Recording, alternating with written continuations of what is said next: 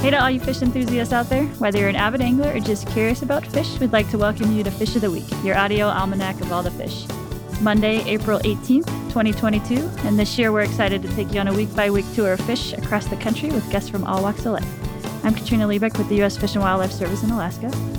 And I'm Guy Eero. I'm a big college football fan and really looking forward to where all of my Georgia Bulldogs are going to go in the draft this year. I bet you we can get 5 first-rounders. Really exciting. Maybe our fish. Okay, so most of our episodes to date have covered fish that you can catch, you can see if you take time to poke your head underwater, if you're snorkeling or doing scuba diving. But the fish we're covering on this episode, the Pacific football fish, it's one we're lucky enough to learn about when it washes ashore. So we've got 2 guests from California today, where a few of these fish have been found by beachgoers. We've got Ben Frabel, who's an ichthyologist and the collections manager of fishes at Scripps Institution of Oceanography. And we've also got Bill Lute, who's with us, and Bill's the curator at the Natural History Museum of Los Angeles County. So welcome, you two. It's great to be here.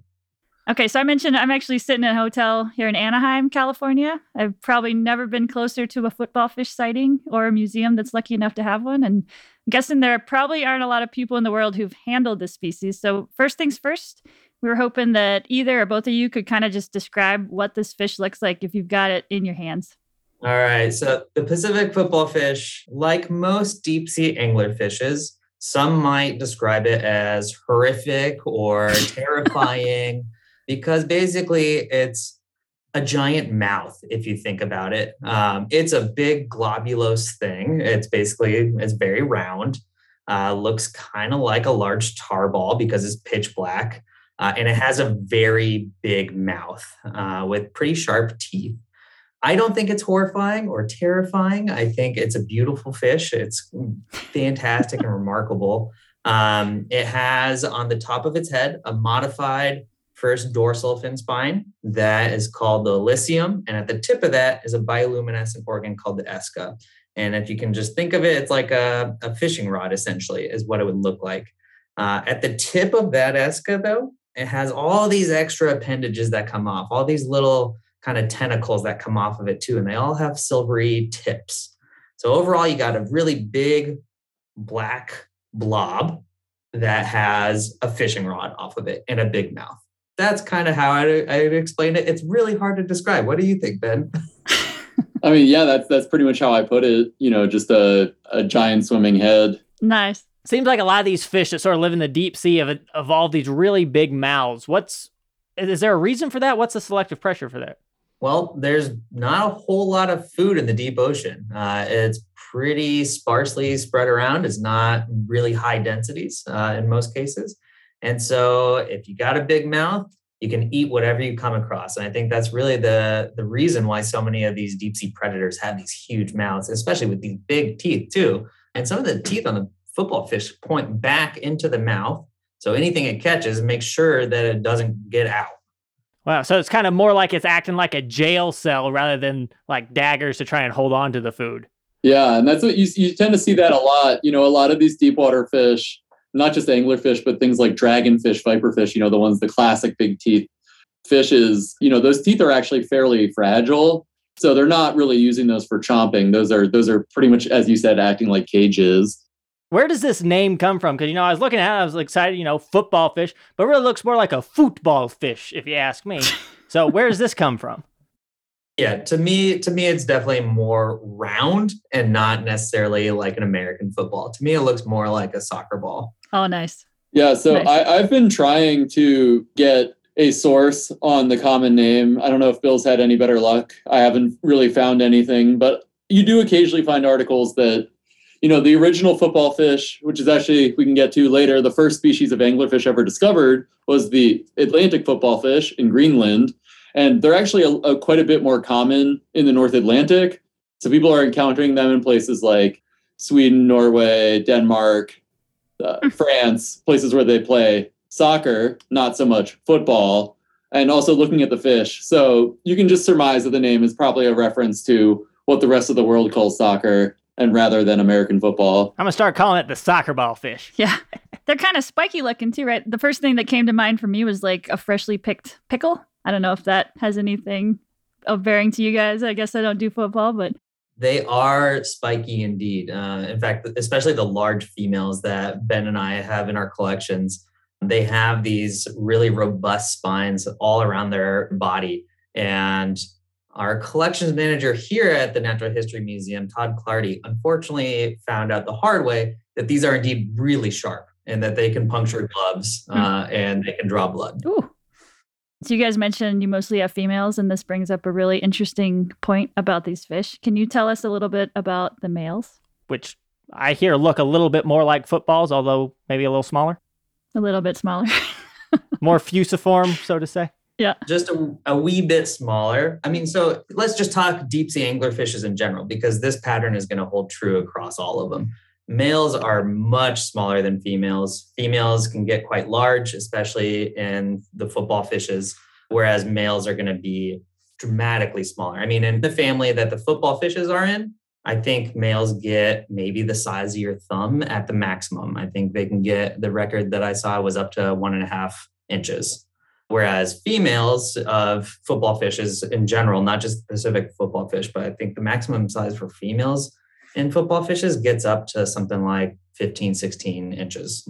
So very difference in size between those. Males also don't have the bioluminescent organ, the ESCA, that females have, and basically are just swimming around trying to find a female to latch onto.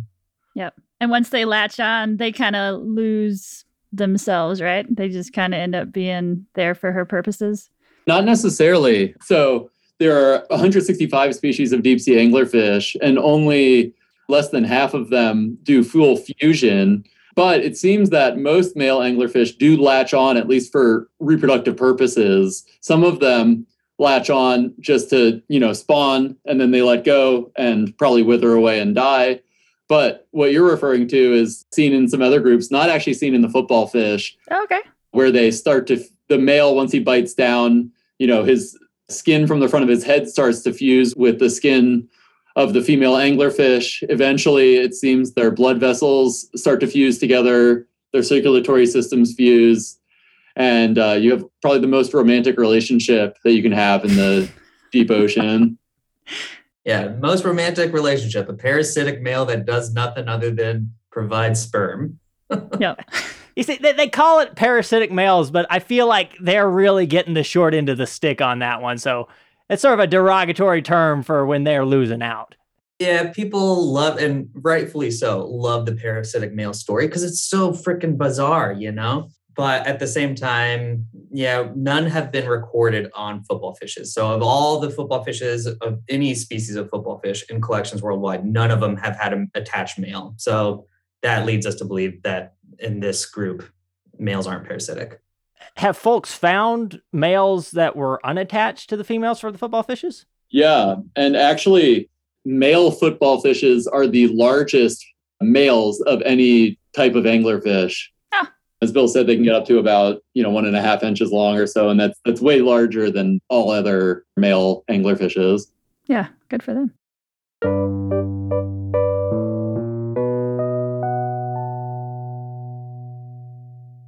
Can we talk a little bit about where they live and kind of what that pressure does to body forms of fishes down that deep? I mean, these guys are pretty deep down. Yeah, actually, it's kind of funny with football fishes because a lot of these large females, like the ones that we encountered, are actually only really known from either being found on beaches or sometimes in the stomachs of sperm whales, or in a few cases caught in commercial bottom trawl fisheries. It seems that the large females like this actually occur in slightly shallower water than you'd expect normal, like when you think about an anglerfish. The guess that folks have, a lot of stuff with anglerfishes is guessing because they're so rarely encountered, is that football fish generally occur between 200 and 800 meters. So that's like 600 feet down to like 2,500, 2,600 feet underwater. And these large females may be a little more associated with the bottom, more so than up in the water column. And now, talking about this body shape and what kind of pressure does to it, it's, some of it doesn't necessarily have to do with pressure so much as the lifestyle of the deep sea anglerfish. They have this little lure and they are trying to attract prey to themselves rather than pursuing prey. So they've been able to focus on putting a lot of energy into being a giant mouth and not so much on trying to chase stuff because they're letting it come to them. So yeah, so they're generally very flabby, not very muscular, kind of how I was feeling, in COVID. And they're not very strong swimmers as far as folks can tell. Deep sea anglerfish haven't really been observed that much in the wild, but there's a few instances where they put them in aquaria or ROVs have seen them and they're just kind of like hovering until they get poked and then they kind of like, and swim away. What kind of stuff are they eating? Have you found anything in their stomachs on the ones that have washed ashore? No. In fact, the stomachs are always empty. We don't really know their diet. Presumably, they're eating either smaller fishes or other small invertebrates in the deep sea, like some squid. In fact, I think we did not dissect the one that we got last May because we knew that we were going to put it on display. But Ben did dissect his, and I think all he found was just a stomach full of sand, right, Ben? Yeah, quite a lot of sand in there. Although I didn't get too invasive because I want to save it for kind of a less destructive investigation in the future, maybe with like a CT scanner or something along those lines. Oh, cool. But they're not eating sand. That's probably reflective of just the fact that it washing washed up ashore. on shore. Yeah. Yep. I've heard rumblings, whispers out there about people maybe trying to harvest mesopelagic fishes at some point in the future. And I was wondering if you guys could speak on that. Well, the mesopelagic, so that's, the slightly shallower part of the deep ocean. When we're talking anglerfish, we're kind of talking about the bathypelagic, a little bit deeper, kind of below about 1,000 meters. The mesopelagic actually has a fairly decent density of organisms, quite a lot of lanternfish, hatchetfish, bristlemouths, those types of things, and also squid and shrimp. But a lot of these organisms, because they vertically migrate at night, they'll come into slightly shallower water and then go down into the deep ocean. They don't have gas bladders to regulate buoyancy. Generally, a lot of the fish will rely on molecules, especially molecules called waxy esters, to help regulate their buoyancy. And the problem for us is that when we eat waxy esters, we get a thing called ketoria. So you hear the urea part. Yep. You poop yourself. It doesn't go over well.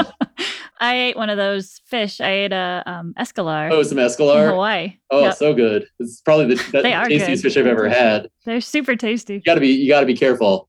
So historically, deep water fish have just not really been on the menu because of the health effects.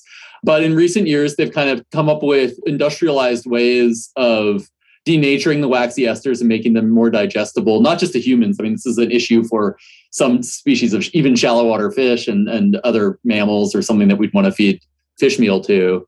And so that's really kind of where this idea of pursuing midwater fish as a potential protein source is coming from now that we have potential abilities to industrialize the breakdown of waxy esters. But it's a concern. We don't have baselines for a lot of these things. We don't know, like most deep sea fish, we don't know how old they are. People don't really understand how to read their otoliths very well. We don't know how long they live. We don't know what their life cycles are like. So the idea of kind of starting to harvest them is a little scary just because there's a lot of that baseline data we still don't have. So with those females you've gotten your hands on, have you been able to take out the otolith and do any aging, or just very different? I'm not gonna cut into that skull. Okay.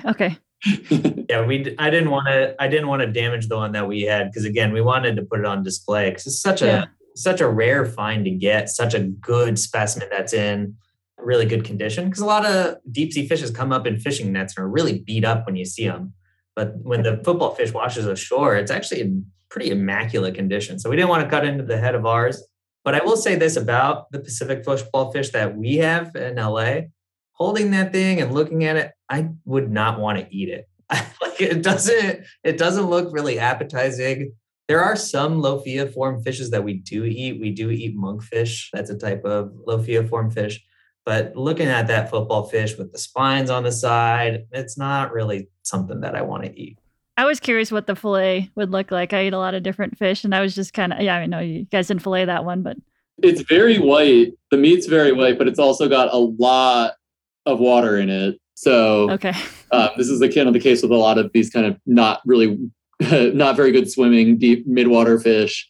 You can start with a 6-inch fillet, but once you start heating that thing up, it goes down to a couple inches really quickly. So okay, interesting. So it sounds like we don't know a ton about their behavior and whatnot, but we do know about their anatomy. And I want to ask more about this ESCA and how it works, the little lure. Are they producing that bioluminescence themselves, or do they have some other organisms in there that are helping them out with that? Yeah, so they're not actually doing it themselves. You would think it's attached to their body. They're doing this light show underwater, but that's not actually the case. It's bacteria in the ESCA. And so the bacteria is what's luminescent. However, we do think that they can control how much light is shown, and they can control it either, it's thought, through the amount of oxygen that they supply in the blood to the ESCA. And also there are muscles around it. And so they might be able to contract some of these muscles to constrict the amount of light that is emitted from the ESCA. So it looks like they can control it, even though they're not the ones particularly producing it. It's the bacteria in the ESCA. So how did the bacteria get in there in the first place? And then what are they getting out of this relationship? Yeah, so that's a good question. And it's another classic anglerfish type answer where we don't actually know, but it's thought that a lot of the ESCAs have a little opening on the back of them. And so it's thought that either the bacteria come from the water and are attracted to the anglerfish because it's providing some sort of chemical cue or medium for them to settle on, or it may actually be on the mucus of the fish, from its larval stage and lives on the mucus. And then as the fish develops into its adult form, the bacteria kind of gets into this little bulb on the tip of the ESCA. Before they're mature, though, they don't have bacteria in the ESCA. Yeah. Sorry, I should say that.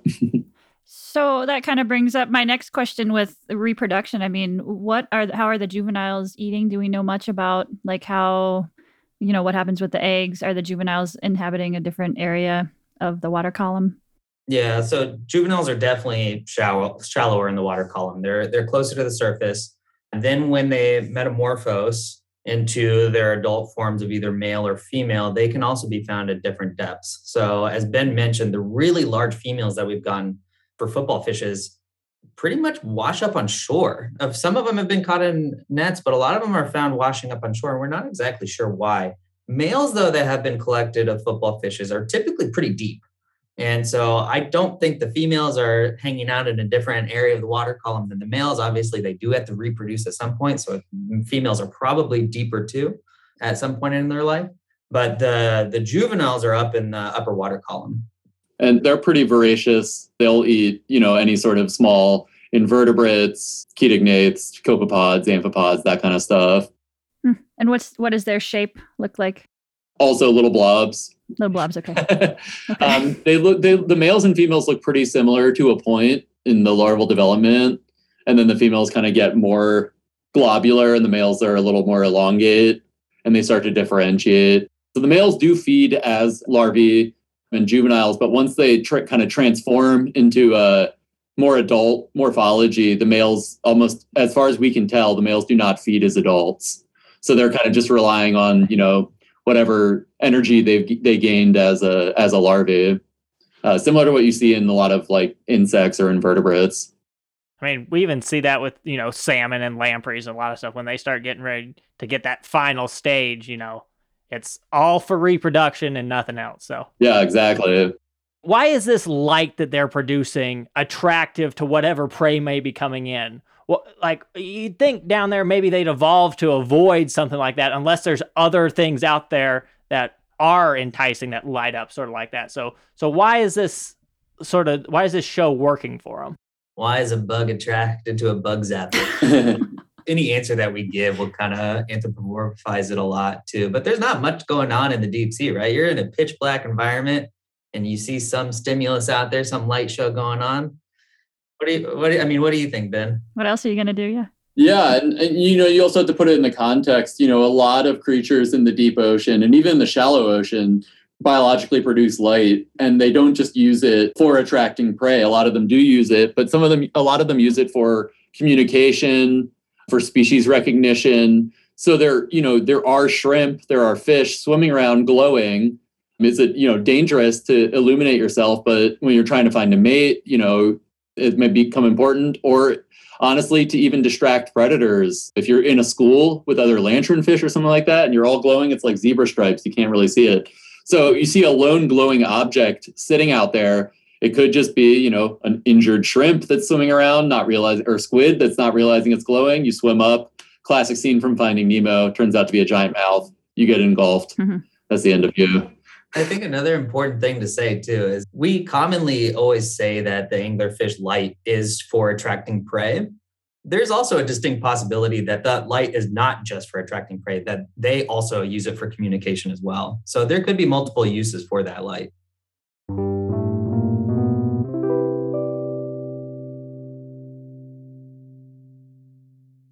I want to move this conversation in a slightly different direction now. And it's really around the importance of, finding a fish like this. It's really a treasure trove of information. Folks aren't finding a lot. I kind of want to ask you guys about the process. So someone finds a fish like this on the beach. What do they do? And then how does it go after that? Like, does it go directly to you guys, or who takes the call? And then how do you preserve it and what happens exactly?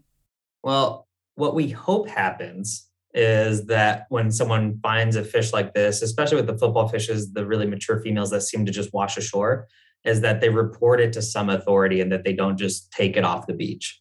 You never know what's going to happen when someone just wanders across a fish, and we probably lose more specimens than we realize, but we hope that you report it somewhere, either to a lifeguard, or if you're at a national park, you can talk to the park authorities, but report it is what we would definitely recommend. And then those people will contact us. Or honestly, with the case of the first football fish, I just randomly got a text from Ben when it first washed up because it was making its rounds very quickly on social media. You guys lost one, right? There's 3 that came up, but you only got your hands on 2 of them, right? Yeah. So that's the sad story with the second one, I guess, from last year is that I didn't find out about that one. That one washed up on a beach just literally a mile north of Scripps right here. And the person who saw it sent a picture to a local news station, and the local news station emailed Scripps, but they took a few days to email us and were like, hey, what's this fish? And so I saw it immediately, was already, primed because the one that ended up with Bill at Los Angeles County had washed up a few months previously. So I was like, where was this picture? When was this picture? And it took a couple hours to get a hold of the person who took the picture. And then it turned out that the picture had been taken a week earlier. And so long gone. So, I mean, it looked like pretty good conditions. The one that I've seen some pictures online. What should, if somebody finds one, should they put it on ice? Like what should they do to help preserve it in the, before you guys get your hands on it? I think, as Bill said, the main thing is they shouldn't do anything. They should go tell a lifeguard. The third football fish, the one that we have that we just put on display, that is in good condition, that one actually washed up in a marine protected area. So if somebody took that off the beach, that's illegal, right? So we don't want you to take it. The lifeguard, if you're a lifeguard or Fish and Wildlife staff, put it on ice. You can put it in the fridge, put it on some ice. You can even freeze it. That's fine with us too. Yeah, the one that we got, the park authorities, it washed up in Crystal Cove State Park, and those people, give props to them because they knew what to do. They wrapped it up a couple times in a garbage bag, basically, and they put it into a freezer and froze it for us. So they made sure to also, they put the ESCA, they put it up to next to the body, so it froze with the body, not out, so it wouldn't break off, which was great. If you put it on ice, contact us quickly, or contact whoever is relevant quickly. If you freeze it, it can wait a little bit longer. Yeah. And then once you get it, how do you preserve it for display at the museum or for study?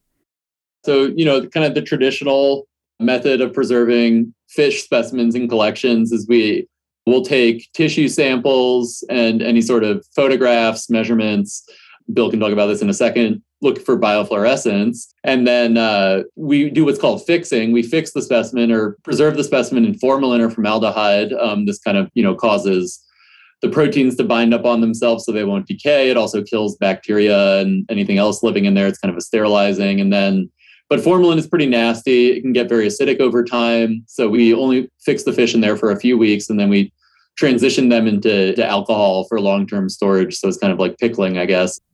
Back to the pickles. They can stay in alcohol. It keeps some moisture out of the tissue, so it keeps it a little taut, but it also keeps any fungus or bacteria from growing. And they seem to be able to stay that way for hundreds of years, as far as we can tell. Being museum folks, do you guys subscribe to the practice of only messing around with the right side of the fish, or do you chop it all up when you're digging around in them? I mean, you work with the fish that you got, right? And so sometimes there's a pretty side and an ugly side.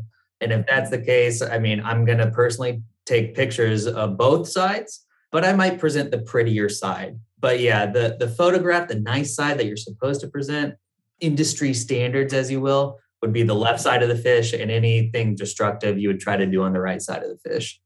Being that there's so few of these specimens around, I'm just thinking if I was in that position, I'd give them all personal names, not just museum specimen names. Do you guys do that at all, even informally, or no? I am not a fan of the practice necessarily, but we did name ours. There was a Twitter poll for our museum to name ours that washed up last May, and the name that one was Spiny Baby Cakes. Oh. Yeah, I'll throw in a request. If you come across another one this year, because it sounds like maybe there's more of them. Maybe that's just a coincidence or not. I don't know. Name it after Jordan Davis. He was my favorite Bulldog this year. Hope he goes in the first round. Just a request. You don't have to do it, but think about it. We'll keep it on the list. Where else are these fish washing up? I mean, have the other Pacific states had any wash up, or is it mostly in California? On this side of the Pacific, I think they have only really washed up in California. Bill can correct me. I think there might be a record from Baja or the coast of Mexico. I can't remember, but there's a couple of records, I think, off of Ecuador. I think one closer to Hawaii, and then quite a few from Japan. The scientific name is Hymantolophus sagamius. It's just named after Sagami Bay in Japan, where the first specimen was found. There's also a couple not big females that have been collected off of Papua New Guinea. So, and did you guys mention this is the first type of football fish that was discovered? No, this is the sister species to supposed sister species to the first that was discovered. And the first that was discovered is the Atlantic football fish. Very creative in the names here. But the first Atlantic football fish was found on a beach in Greenland in 1833 and actually ended up being the first species of deep sea anglerfish ever described by science. Didn't they only collect the esca of that fish, though, and the body is no longer with it? Yeah, they only saved the esca. They threw away the body, I guess. Oh, that's a bummer. Who is in charge of that? And that also is kind of the record for the largest football fishes from that specimen, which is always kind of sketchy. You trusting these 1800s records. I don't know if the rulers were weird or not standardized or what, but that's also the largest record, even though they only saved the lure.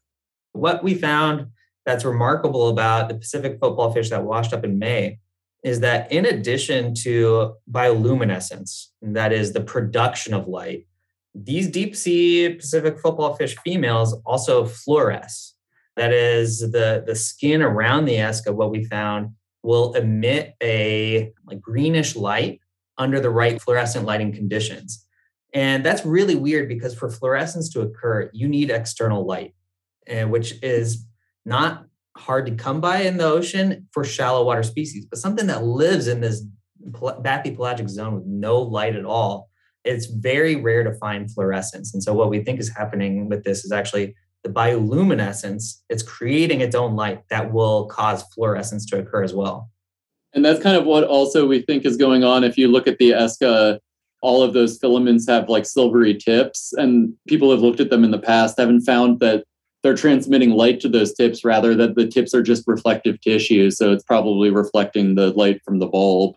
But this is also something that you can only find from a fresh specimen too, which is why, reporting a really rare or unique fish, if you see it on the beach, is important, because we can't go back to preserved specimens and look at fluorescence. Even though we can keep specimens around in great condition for people to study for hundreds of years, the way that we preserve them, it does limit some of our ability to do some science. And things like color really fade quickly in preservation. So even though we have tons and tons of specimens in both of our collections, Ben and I, the color's faded in all of them. They're kind of beigey looking fishes for the most part. Even the deep blacks of the anglerfish will fade over time. But fluorescence is also something that you need a fresh specimen for. You can't go back and look at fluorescence in preserved specimens. What we like to ask our guests as well is, why should people care about this fish? It's an important part of the ecosystem, right? So you have not that much food in the deep sea, and yet it's still part of that trophic structure. You don't want to take, whenever something is part of the food web of an ecosystem, you don't want to take that species out, right? It really helps with flow of energy through the entire ecosystem. The deep ocean is the largest habitat on the planet. It is most of our planet. So the fact that us as land mammals don't interact with it that often, unless we're famous directors that can afford a submersible, it just makes it something that we just don't think about. And you also are like, oh, it's cold, it's dark, it's not as affected by the sun or by global warming, but it is. It's a habitat that is being affected by climate change, by changes in the surface of the ocean, because it's all nutrient cycles, all the nutrients are cycling down there. People don't think about preserving the deep sea or protecting the deep sea as much as probably shallow water habitats. And probably because they don't know too many species that inhabit these areas. But something like an anglerfish that people do know about is a good kind of flagship species to get support of, to recognize that these are important habitats of the ocean as well. All right. Get out there and enjoy all the fish. And if you're on the beach and you come across a cool looking fish, please report it to the proper authorities.